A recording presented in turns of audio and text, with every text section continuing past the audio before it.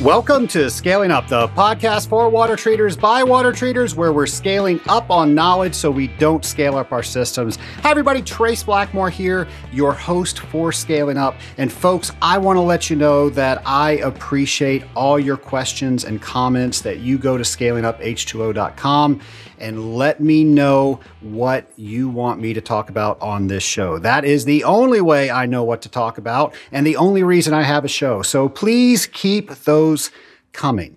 So today, I want to ask a couple questions to get us started. We all have jobs because of our customers, but do our customers know how much we value them? Maybe a more important question for us to ask is, do you realize that your customer can get a similar service from someone else? So how do you show your customer your value while showing them how valuable they are to you? Folks, you know that I love to study business and how businesses practice business. So when I find a business that demonstrates the answers to these questions in each and every transaction that they do, I want to share that with you. But before I do, I want to talk about one of my favorite tools, and that tool is Audible. Audible is the tool that I use to read books while I am driving. And you can try Audible for free by going to scalinguph2o.com/Audible. Well, folks, if you haven't figured it out already, the business that I'm referring to is Chick-fil-A. Now, Chick-fil-A is a staple here in the southern United States, and I'm willing to bet that most of you out there in the Scaling Up Nation are familiar with this restaurant. They get involved in their community. They teach their employees work ethic, and these are employees of all ages, I might add. And above all else, they make sure that you know it is their pleasure for them to serve you. Our guest today is Daniel Perry, owner of the Lawrenceville, Georgia Chick-fil-A restaurant. Join me as I interview Daniel about how Chick-fil-A works with employees, customers, and the community. My lab partner today is Daniel Perry of Chick-fil-A. How are you, Daniel? Hey, great. Thanks for having me. Absolutely. Thanks for coming on Scaling Up. I know a lot of the listeners out in the Scaling Up Nation are thinking, Chick-fil-A, what's he doing? What is he possibly going to talk about with Chick-fil-A? But I've learned a lot from Chick-fil-A. I've especially learned a lot from watching your store become successful. It's always been successful, but just how you develop people and things that we read about, you guys do. It's the implication of everything that we try to do, you guys actually do, and you do very well. So we're going to have a really interesting conversation around a lot of business topics today. Awesome. Excited about it. And as much as I can imagine this, there's not Chick-fil-A everywhere. Some of the listeners out there may not know what Chick-fil-A is. So how would you begin to explain what Chick-fil-A is to somebody that's never seen a Chick-fil-A before? Sure. So we're a quick service restaurant in the United States. We're in 47 states now, if you can believe that. We are not in Alaska and Hawaii, and for some reason not in Vermont. I don't think there's a specific reason, but we're not there yet. So we've been around since 1967 as Chick-fil-A, and so started mainly in the Southeast. And so we serve a boneless breast of chicken sandwich that's pressure cooked, and we cook it to perfection, and we put it on a toasted buttered bun with 2 crucial pickles. That's our hero product. We sell a variety of other items, from salads and grilled items and breakfast. And so we have experienced lots of growth over the last several years, especially, and as our company tries to expand and have a greater impact on states where we might only have a few restaurants, we're getting to more and more people throughout the United States. And international, I hear, over the next couple of years. Well, something you said, and I don't know if people picked up on it, but you said we serve the chicken sandwich. And there's so many ways you can say that, but by saying the way you did, that we serve, that creates a whole mindset that really puts the philosophy of Chick-fil-A in balance, I would say. Sure. Our founder, Truett Cathy, he always talked about people before profits. And so he believed that if you give people what they want, then they will give you what you want. And so the people that work for us, our team, they are critical to what we do every day. And so we believe in selecting the right team members. We believe in selecting great team members that have a heart to serve guests. We don't have customers, we have guests. And so we just believe that the way that we talk, not only to our guests, but to our team, impacts the way that they are able to serve. And so we think that it makes a difference. We think that it makes the sandwich taste better, that the handshake of the host affects the taste of the roast. So that's a part of why we do what we do. You got to love that. Daniel, so many people that I speak with in Chick-fil-A have a specific story about how they came to Chick-fil-A, and I'm willing to bet you're no different. Sure. Do you mind sharing your story to how you came to Chick-fil-A? Sure. I grew up in Metro Atlanta, and so if we wanted Chick-fil-A, we had to go to a mall, and it was a very special occasion to have Chick-fil-A. So as I got older and became old enough to work, my mother thought it would be a great idea for me to work at Chick-fil-A. And I thought that was a terrible idea because I was 15 years old and knew everything. And so I worked in a grocery store, and I thought, this huge grocery store, there's things to do, it's going to be awesome. And it wasn't the greatest experience for me. And so I did like most young people do and said, well, maybe I'll try out what my mom thought was a good idea. And so as I applied and worked at Chick-fil-A, it turned out to be just the experience was opposite of how I had perceived it in my head. And I worked for an operator who, like me, he invested in the people that worked with us. He gave me leadership opportunities. He, even as a young student, he allowed me to do things inside of his business. He allowed me to fail. He allowed me to struggle and then also have successes. And so as I worked for him for 9 years. And so through college and after college, it was really the experience for me that helped me understand business. I went to college to be a middle school teacher and learned so much about business and dealing with teenagers and with students. And it's really made a big difference in how I operate my business. And you, of course, own your own Chick-fil-A store. I find it interesting how that process is. And so I'm curious if you can help us in the Scaling Up Nation understand how Chick-fil-A works with the franchise owner, how they find the franchise owners, what that looks like. Sure. Yeah, we have a very unique franchise process that is different from most others in our industry. And Dan Cathy, our CEO, likes to say that it's harder to get into CFA than it is to get in the CIA. And so there's thousands that apply each year, and then they select about 100.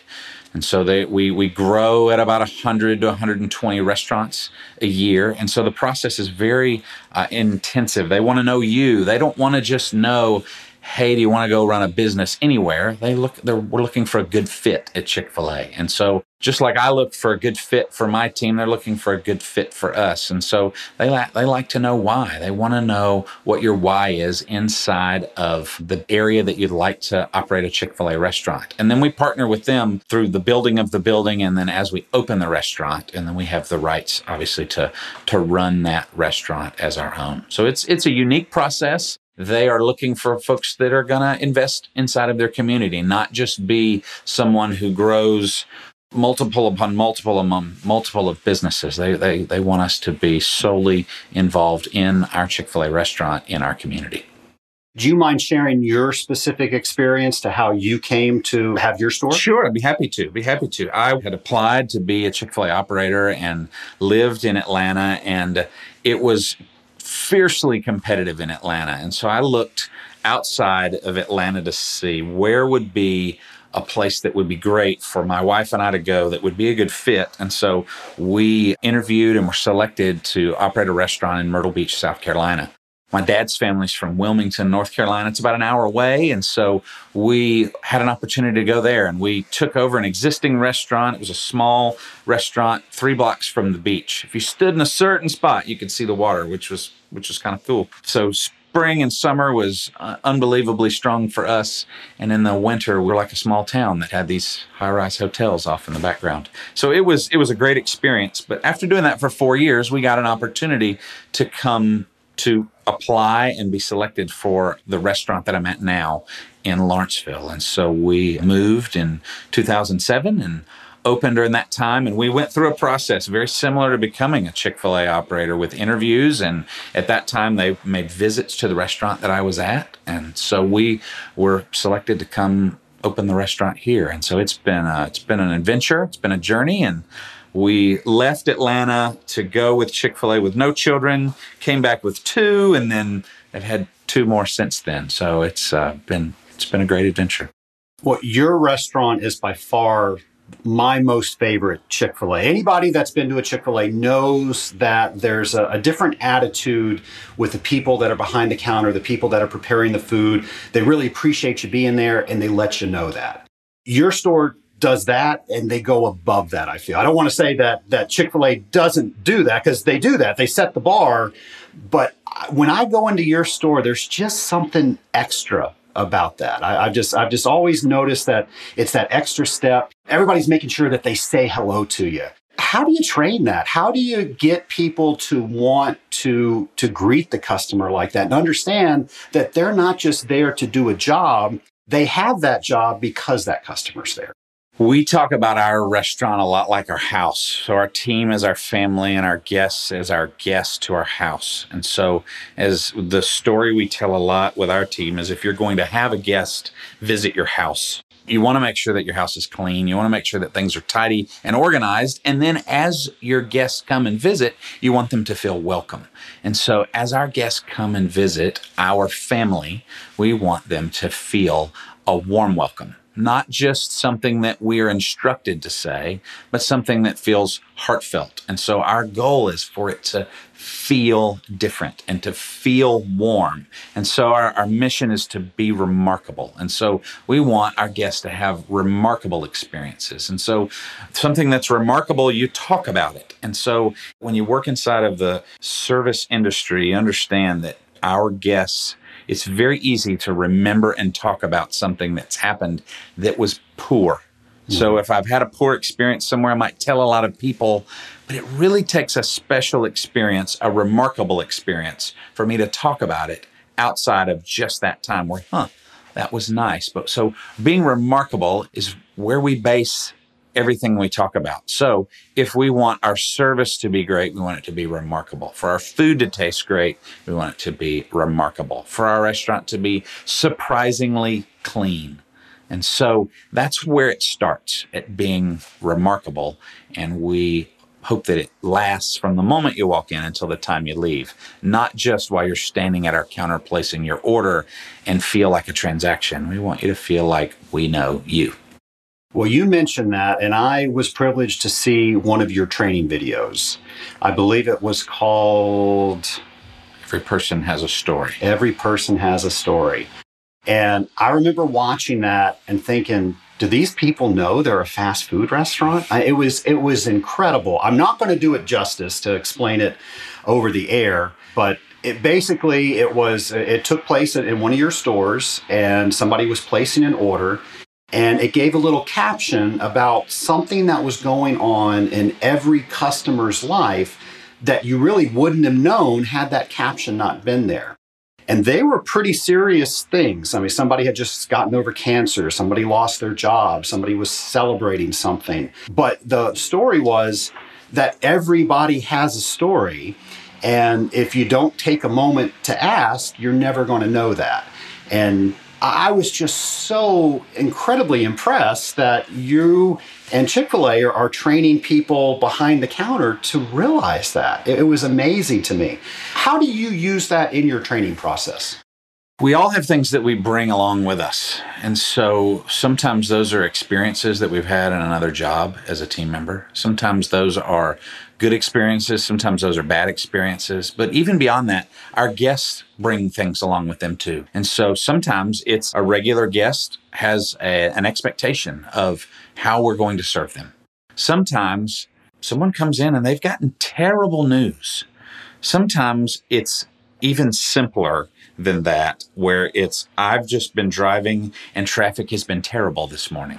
And so we bring things along with us. And so one of the ways that we use it most often is when there is a situation where a guest is unhappy with us. And so sometimes a very simple, small thing where we have made a mistake and we're trying to correct it will be made exponentially larger than you would anticipate it would.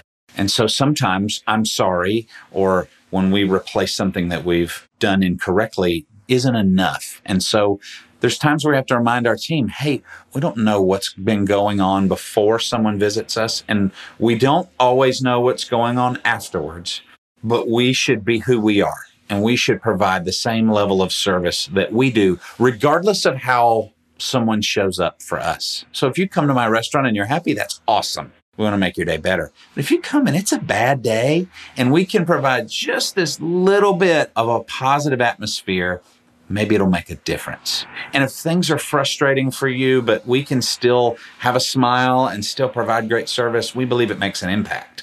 And we've had stories where guests come, and we have guests that come regularly, and man, some days they just don't seem happy. And so we just try to help put a little bit of positive in their day. And so we have stories where guests come and they say, hey, thank you. Hey, this was going on for me, and you guys were just nice, and I appreciate it. And then we have regular guests that have tragedy in their lives. We have a guest that eats with us many mornings a week, and I remember when he lost his wife. So we have those times where we're the place that provides comfort. And so inside of our mission of being remarkable, the purpose of what we do is to create a place of restoration. And so the background of restaurant is a French word, and the meaning of that is restore or restoration. And so we believe that you come to a restaurant obviously to be restored physically through hunger and through a meal, but we believe that people are restored not just in their stomach, but in their head and in their heart. And so as they visit with us, we want to be a place where we can be restorative to someone. And so sometimes it's very simple. It's a smile, and it's a thank you, and it's a my pleasure, and it's just a nice, pleasant experience. Other times it's bigger than that as we get to know guests and we get to find out a little bit more about them, about their family, about their work, where we can be someone that gets to be there to hug them when something goes great, to be there cry when something goes bad. But we believe that we can offer just that piece of restoration in their lives. Obviously, every time they come to eat, but sometimes we have guests that come and they just need to come and they'll put their earbuds in and listen to music because maybe they work in an environment where it's loud and it's busy all the time, and I just need a little bit of peace just for that 45 minutes or an hour that I might get for lunch. And so that's a big why behind what we do, because it's bigger than just a chicken sandwich. It's the best chicken sandwich, and we love it and we're proud of it, but we believe that it goes just a little bit farther than that.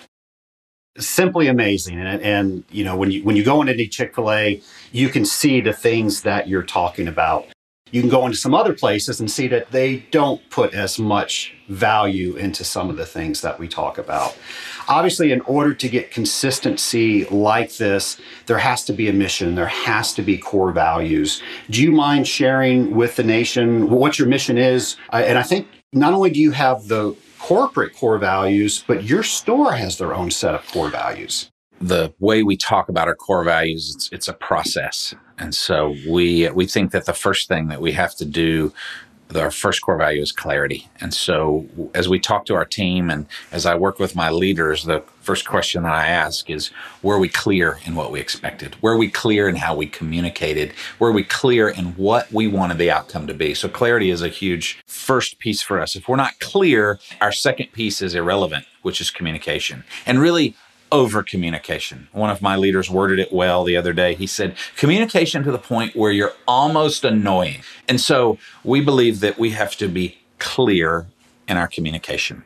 And once we do that and we communicate well, then we can get to our third value, which is commitment. So if you understand what's expected of you, we communicate it well. You can look at me, we can shake hands, we can nod our head and say, yes, I commit to do that. And so once we're committed, and it's communicated and clear, we're aligned. We're aligned as one team. And if you read books that talk about alignment, alignment is the single greatest determination of success in a business. A business that is aligned, it doesn't matter where the experience and the education is at that particular point when they're aligned. Those things are very important. But a business, a family, a church, anyone that's aligned is able to do substantially more than one that's not. And then the final one we have to do is follow through. So follow through is important because we're people and we're not perfect. We make mistakes. And so as we assess our alignment and we have to make adjustments and we have to find something that we have missed or something that's fallen between the cracks, we do follow through. So that's the process of we talk through our core values. And what I love about core values is it doesn't mean we've got it all figured out, because there's certainly days where we're not clear in what we've communicated. It's not this piece of who we are that we're perfect, but this is who we aspire to be. With core values, people that use them well, they use them to hire, fire, reward, recognize, train. What are some of the ways that you're using your core values to do those things? Well, we use it as we troubleshoot. So almost every one-on-one meeting or leadership meeting that I have with someone on my team, when we bump up against a question or a problem, we go back. We go back to our core values and we ask those questions. Sometimes it's just one of them. Sometimes it was, well, we communicated that, but did you get the head nod? Did they agree to say they were going to do that for you? Or did you just tell them what they were going to do? Because I don't believe that people believe what you tell them. I believe what they discover on their own. And so as I can go and I can tell you that, hey, you've got to dress a certain way in your uniform to work here. You've got to perform in a certain way. But when you can discover it on your own and I can say, hey, tell me what the expectation is for your uniform as a 16-year-old team member. And you can tell me what the expectation is. And then I can ask you how you're doing. That level of commitment is different. And so we use them in how we troubleshoot. We also use them in how we can celebrate the success. As you review something that's successful, we're able a lot of times to high five and go, wow, that went really well. Wow, our team really, everyone understands what's going on. We have 93 people on our team. And so to make sure we communicate to everyone, it's challenging sometimes. And so we do that well. We need to make sure that we celebrate that. High fives, accolades, those are very, very important.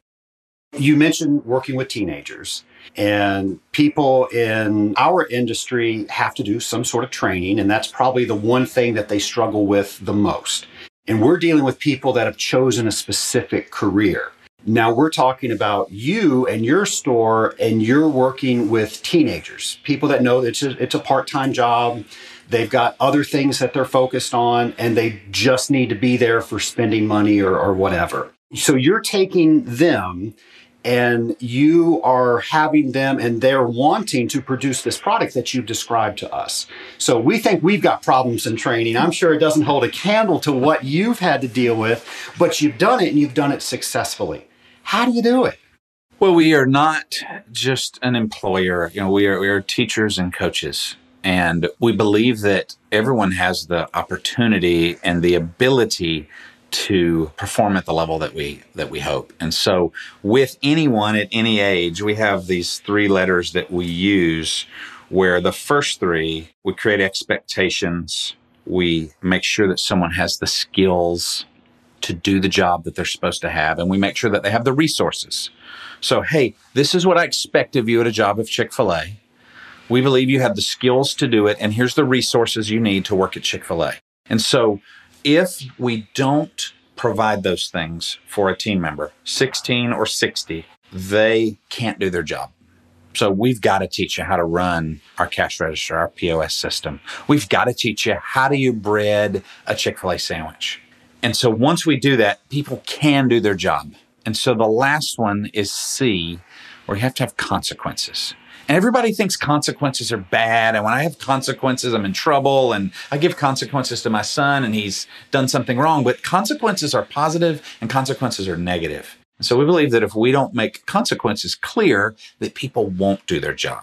And so we talk through those letters, and most of the time we ask questions about those letters. And we say, okay, if a team member is not performing at the level that we hope, we have to ask, were expectations clear? Do they have the skills to do the job? And did we train them? Did we give them the resources?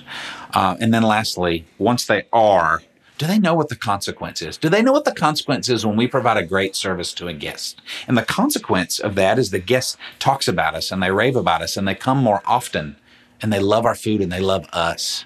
The consequence of when we provide bad service is much more obvious to a 16-year-old student, but we want to make sure that they understand both sides, understand the why. And with students, with young adults, patience is important. When a student doesn't perform how we want, it's not just, well, thanks for trying, have a nice day, and show them the door. It's trying to understand what's going on inside of their head, because they bring stuff to work too. Maybe it was a tough day at school. Maybe they failed the test. Maybe they've got an hour of homework after they get off of work. Hey, help me understand what's going on. Because rare is the problem, or rare is the time where the team member says, you know what, Daniel, I just don't like you, and that's why I did it wrong. And we think as humans that sometimes it's so personal towards me, when so many times, especially for a student, there's so much more personal going on inside. They're spinning so many plates, and they're so amazingly talented that if we don't give them the opportunity to make a mistake, then we're doing them a disservice. And we're doing ourselves a disservice, because sometimes our team members that need just a little bit more care in the beginning can be the greatest asset that we have long term. You know, I'm listening to you, and I've read all of Truett Cathy's books, and I'm thinking, you know, those weren't just written down on a piece of paper. I mean, what he was saying is obviously the philosophy of Chick-fil-A. One of his goals, of course, was to make sure that he was allowing young men and women to be prosperous in life. And just hearing how you're speaking with that, this is exactly how you're doing that and how Chick-fil-A is doing that. I am curious. Truett Cathy was an amazing individual. I never got a chance to meet him. I did read several of his books. And of course, I live in Atlanta, so I see the landscape that he made Atlanta to be. Did you ever get to meet him?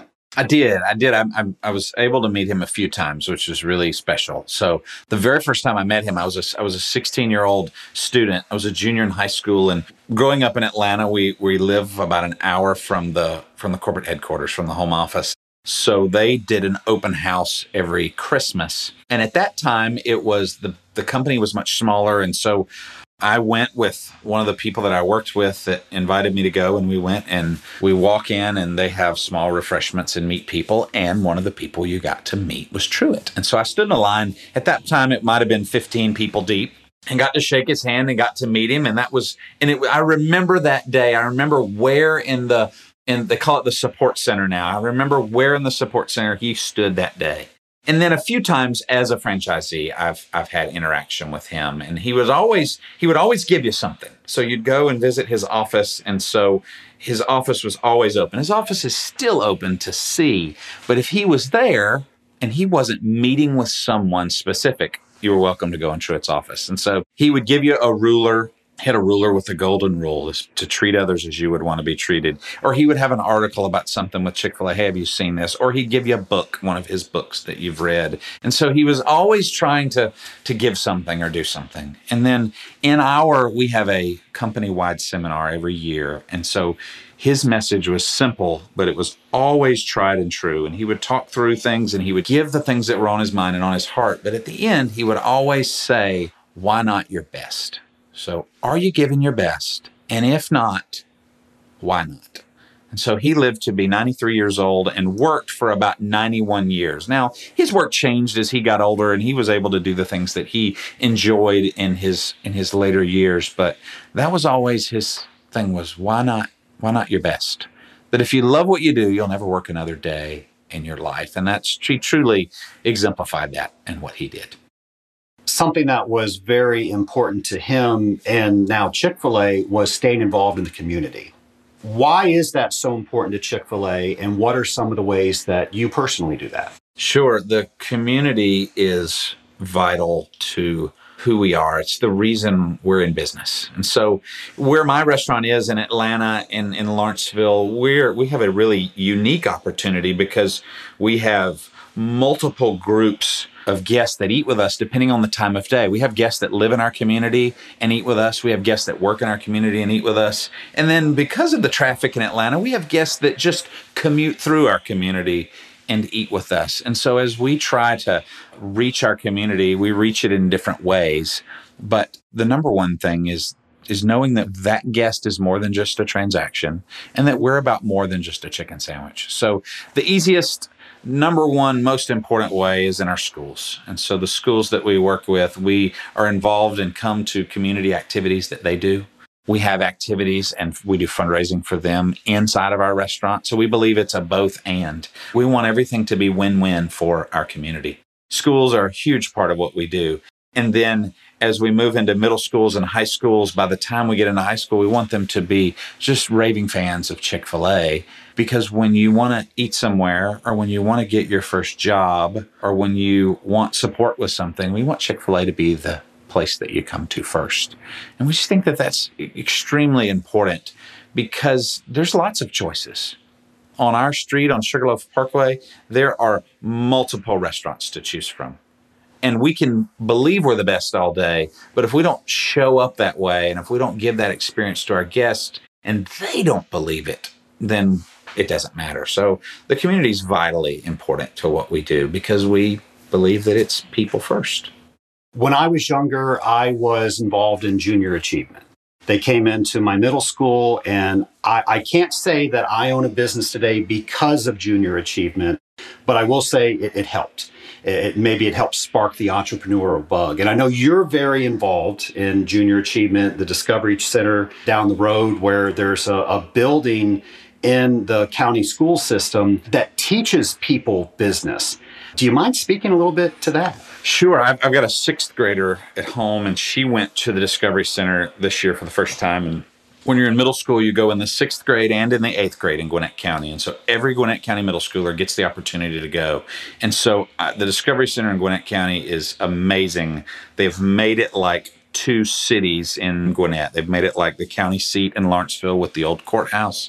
And then they've made it like Swanee, a more trendy town center type feel that you see all throughout the country.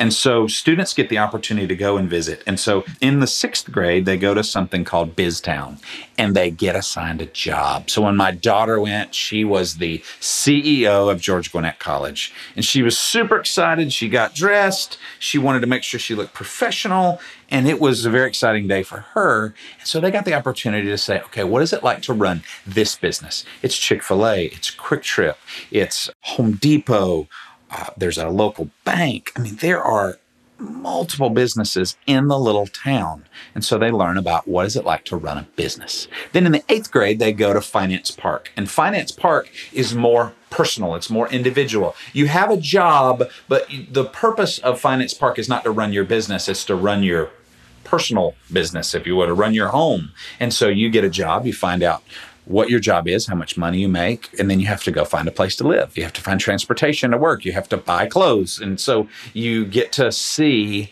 regardless of whether you think this profession makes lots of money and this doesn't, either way, if you don't live on a budget, you're in trouble. So it's a really neat experience for middle school students. And there's a Chick-fil-A in both of those. Chick-fil-A connects the two. They eat in the Chick-fil-A cafe, and some of the students will eat Chick-fil-A on those days. And so it's a fun experience. It's a great learning, immersive experience for a student that's never worked a job before. So junior achievement's a really cool part of what goes on. And they're able to do that because of businesses like yourself that supply what they need in order to do what they do. It's been very foundational to the Chick-fil-A Foundation, the nonprofit arm of Chick-fil-A, and they are very passionate about young students, about education and what that future looks like. And so junior achievement centers all throughout the country and growing more, some in areas like our county and that where every student gets to go. Then there's some in other areas. There's one in downtown Atlanta that serves multiple school districts. And so sometimes it's the first time a student's been exposed to what business looks like, or what does it mean to get a paycheck and I've got to make it last till the next payday. So it's pretty cool. You know, it's interesting sitting across from you because, you know, you're so dedicated and you just light up when you talk about your business, but you did the exact same thing when you talk about giving it away to the community and putting back in the community as well. People can say that, But not everybody does that, and definitely not everybody experiences the joy and lives by it like you do. And you can tell just looking at you how you talk about it and how you light up with it. Well, thank you. I think it makes business fun. I love the business that I'm in, and I think the other things that we do just to get to add on top of that and make it better. Well, we have a lot of business owners that listen to us, or people that are running a little small business within their business. So I was thinking maybe I can ask you a brief topic, and you maybe give us the Chick-fil-A Dan Perry advice on how they can deal with something. Sure. So that'd be fun. So rapid fire. Okay, maybe. Great. All right. So working and communicating with a team, some advice that you would give them. Biggest advice that I've received over the last year is, as I communicate, how do I show up? And how do I show up and how do I communicate? So when I come and talk to you, if I just show up and tell you a bunch of stuff that you're not doing right and that you need to do and then go and leave, I leave this unbelievable wake behind me. So if you think about riding on a boat, and if you think about looking out the back of the boat produces a wake.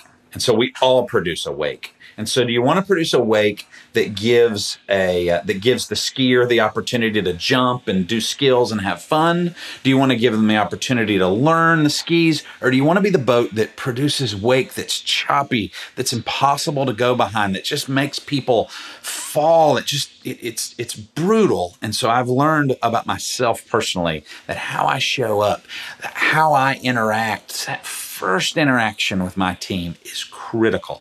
And so if I come in and talk to my team and find out about them, it changes the day. Or if I come in head down and just make a beeline to what I've got on my mind, people question. They wonder what's going on. Oh, was he in a bad mood today? What's happening? And so how we show up is such a critical piece. And then we talked about earlier that people don't believe what you say. They believe what they discover on their own. And so I've worked really hard to ask lots of questions, not yes or no questions. I can ask you all day, did you do that right? Yes or no. But hey, tell me what you were thinking. Tell me what was going through your mind as you did this. Because I find out so often, the majority of the time, our team, and I would imagine the teams and the employees and the families of the group that's listening, I would imagine so much, they want to be successful. They want to do what's best. And sometimes maybe it's not clear. So sometimes maybe they did the best and it just wasn't enough, but let's try to understand. So those are my two thoughts.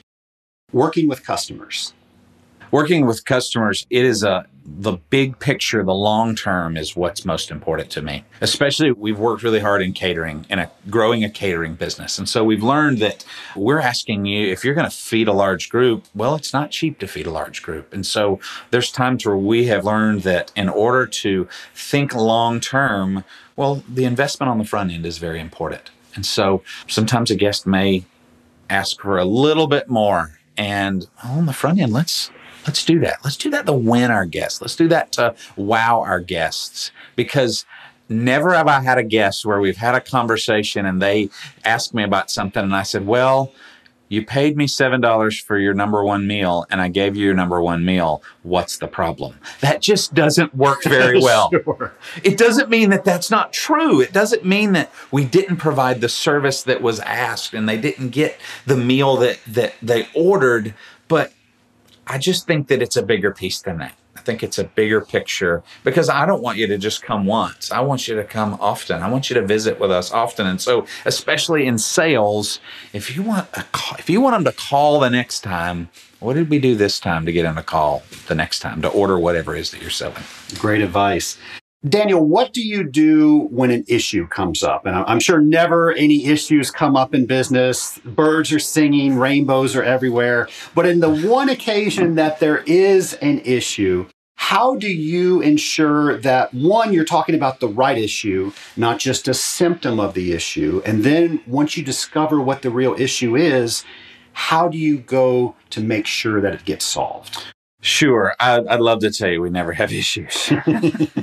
But I came to work today, so we had an issue. If we ran a perfect business, if my business was perfect, I'd show up and mess it up. I mean, we're human, and so problems happen. And so as it relates to issues with our team, we were dealing with an issue recently with our team where there was just a disconnect between one of my young adults was acting and the way he was working and how our leaders were perceiving it. And so we just started to dive a little bit deeper and try to understand what's going on with both people. Now, don't misunderstand me. There are issues that we don't tolerate, and there are issues that if you act a certain way, I can't help you.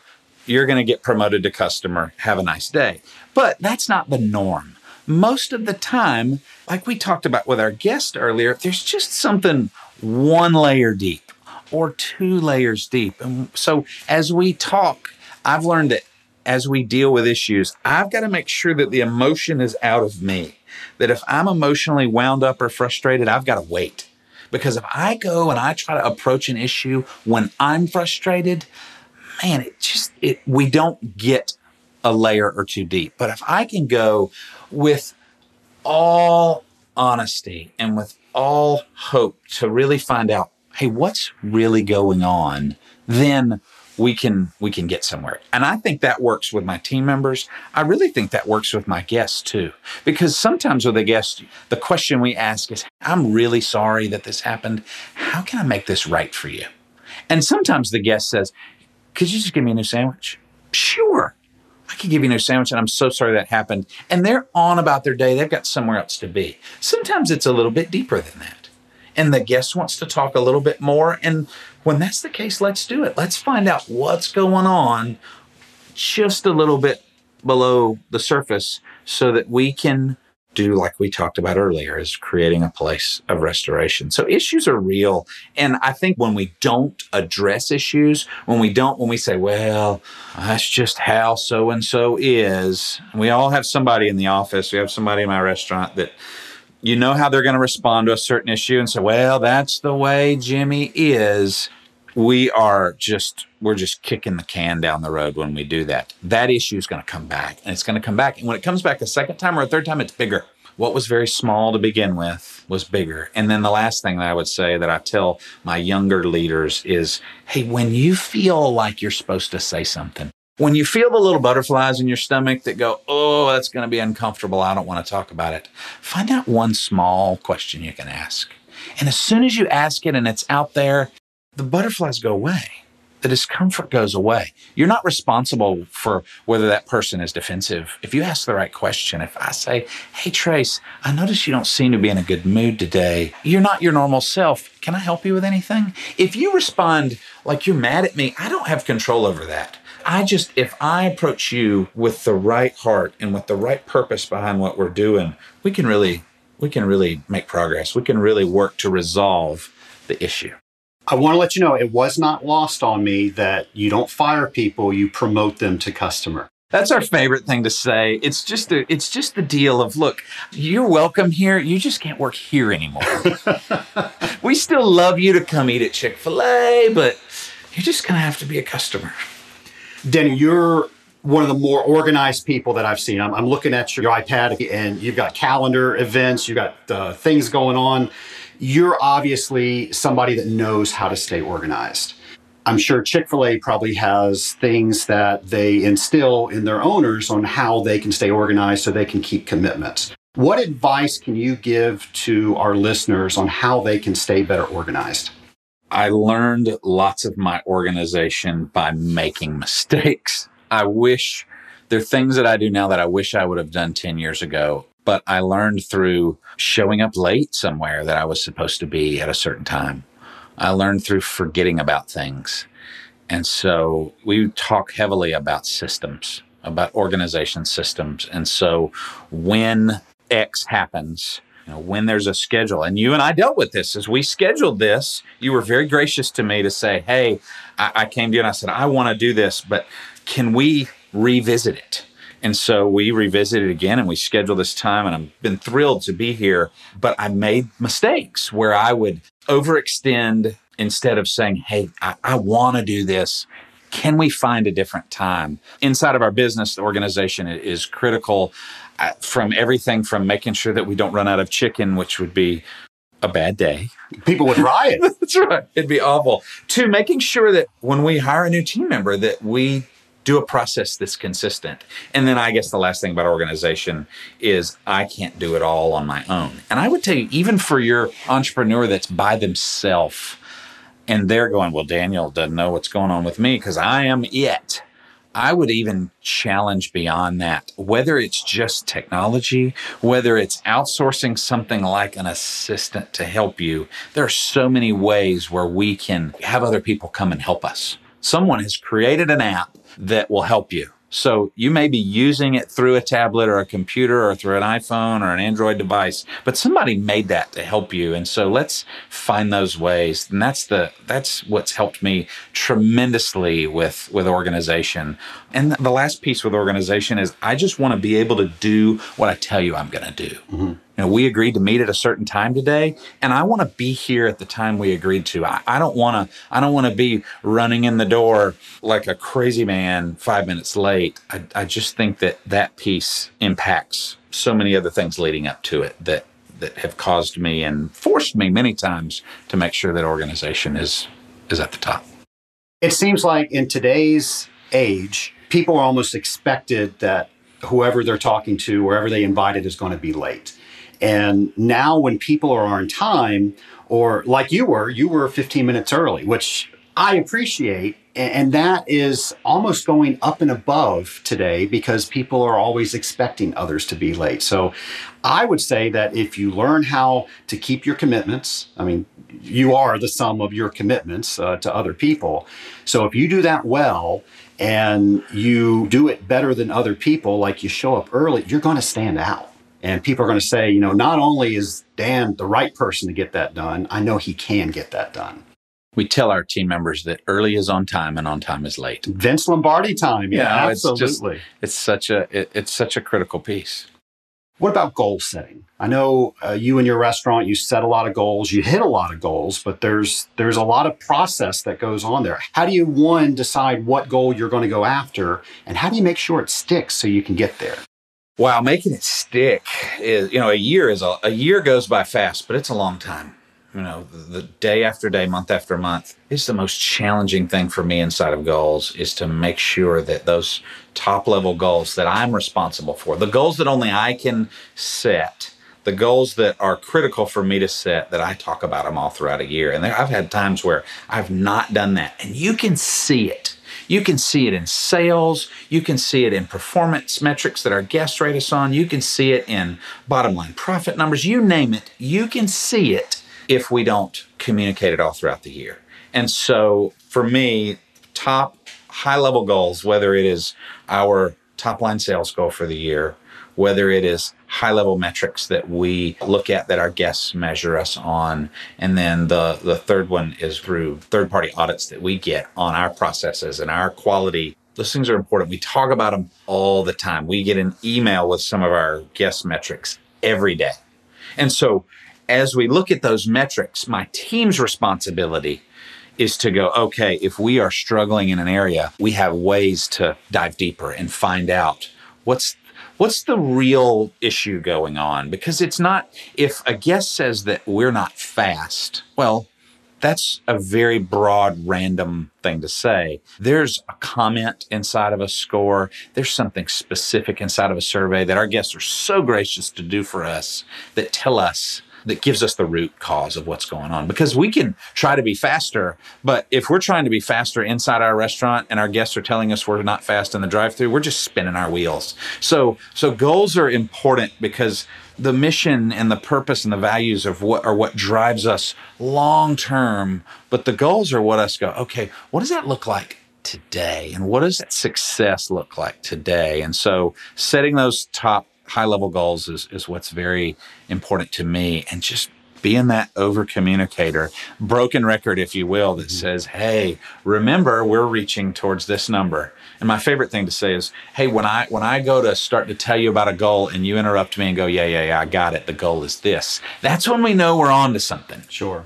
I don't remember who said it, but whoever said, people have to hear something 7 times before they hear it the first time. That's right. So you got to repeat those things. Would you ever want to own a second store? It'd be awesome. It'd be amazing. It'd be a great opportunity. There are, I don't know the percentage, but there's a decent number of Chick-fil-A operators that have multiple restaurants.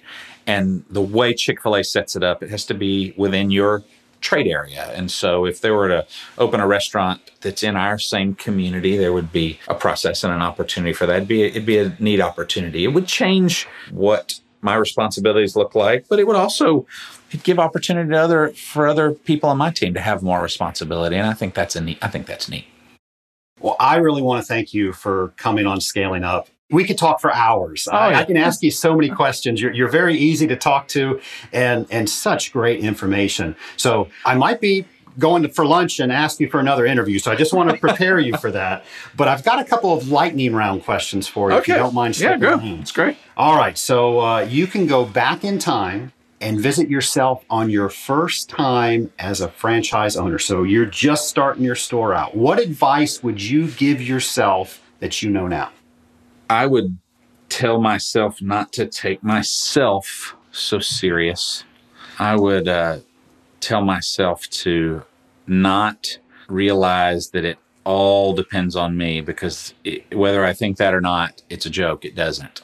And there's a song that's one of my favorites, and a couple of lyrics in the song is the artist says, "Dear younger me, where do I start? If I could tell you everything I've learned so far, then you could be one step ahead." But then later he says, "I can't decide. Do I tell you about how to get the most out of life or to try to change?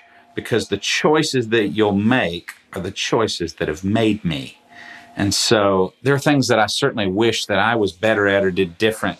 They are the things that have made me who I am today through mistakes and through failures. But I would say, just don't take yourself so serious. Daniel, what are the last 3 books that you've read? I just finished a book called Talent Magnet by Mark Miller, who works inside of Chick-fil-A. And it is written as a fable telling about a business that's looking for talent. And it's a quick read. It's 150 pages. And it just gives a good picture about what does it mean to be somewhere that people want to work.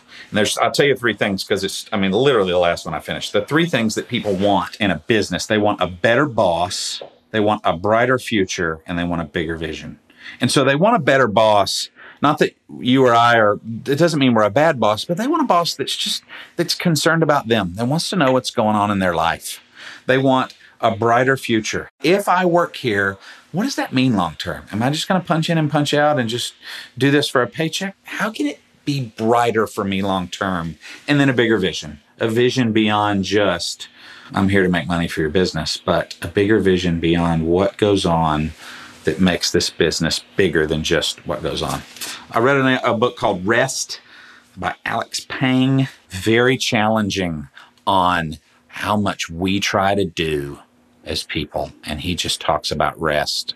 He talks about naps, which is pretty fun to talk about. But he talks about things like taking walks. Just go and take a 15-minute walk. Just go and sit and process. And rest is such an important piece in what we do. And then right now I'm reading a book called Grit by Angela Duckworth, and it's been cool. It's about passion and perseverance, and how it's not just about talent. She's a psychologist and did all these studies about people, and it's been pretty cool. So I read Grit last year. Oh yeah, and, awesome. I read it because I saw her TED Talk. Have you seen her TED No. Talk? It's amazing. Oh. I'll send you a link to it. Awesome. And highly recommend all those in the Scaling Up Nation to check that out. Obviously, they are going to make a movie about the life of Daniel Perry. When they do, who plays Daniel? Oh my gosh. Let's find some really nice looking guy that looks completely different than me. That is a great question. Matthew McConaughey can play me. I can see that. I'm looking at you right now. I can see that. It is so believable. The script is being sent to him as we speak. That's great. All right. My almost last question. I want to throw in a little bonus question at the end. So you can talk to anybody throughout history. Who would it be with and why? Wow. Anybody throughout history. That list is long. That list is long. I think as I think about I don't mean this to be cliche by any form, but as I think about the life of Jesus, regardless of what your faith is and what your background is, I think the things that he stood for and the things that he talked about are timeless for today. And so as it relates to treating others as you would want to be treated, as it relates just to understanding, and as you read stories about him, hindsight's 2020. And in the middle of it, his disciples, the people that followed him, sometimes he would tell them something and they would be like, huh? And so I'd love to just know, like, I know you're the Son of God, but how did you stay patient through some of that stuff? Because I lose my patience for things that are so trivial. And so I think just to say, gosh, how did you stay patient through that situation? The Bible only references one time where he got mad and angry, and he had lots of things that would make me mad, but so that would be my person. And what was the secret recipe to the chicken sandwich again?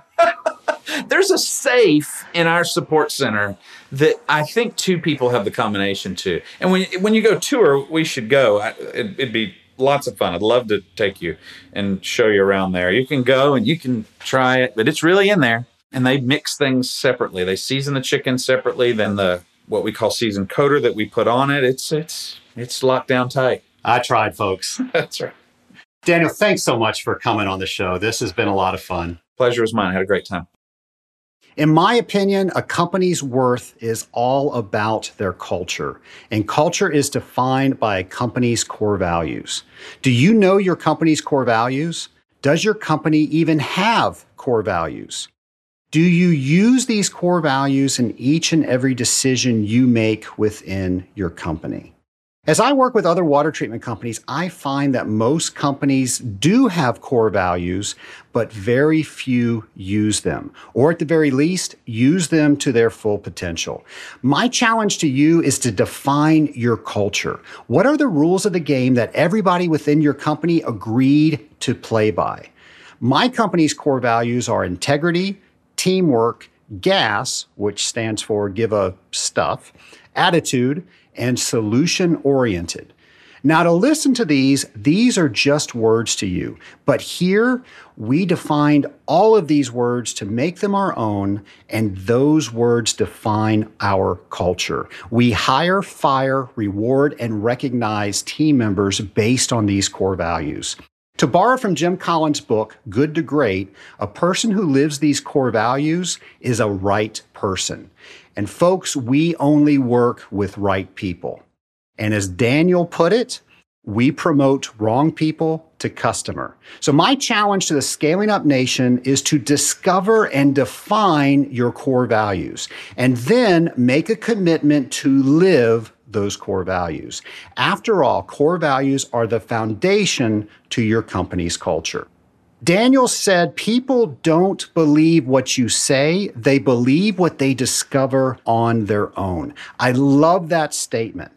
What are your customers discovering on their own? If another water treater was to come behind you at one of your accounts, what would they discover on their own? What do the people that are closest to you in your life discover on their own about you?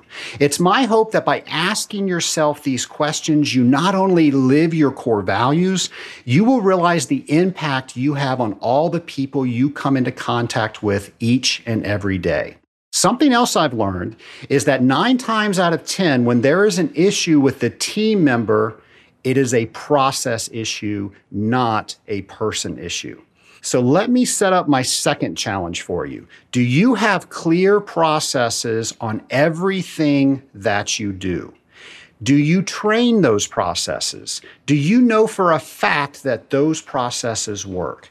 And if all of these answers were yes, when you have that issue, were these processes followed? I normally find that people problems are not people problems. It's almost always people not doing the process, or the process is not correct.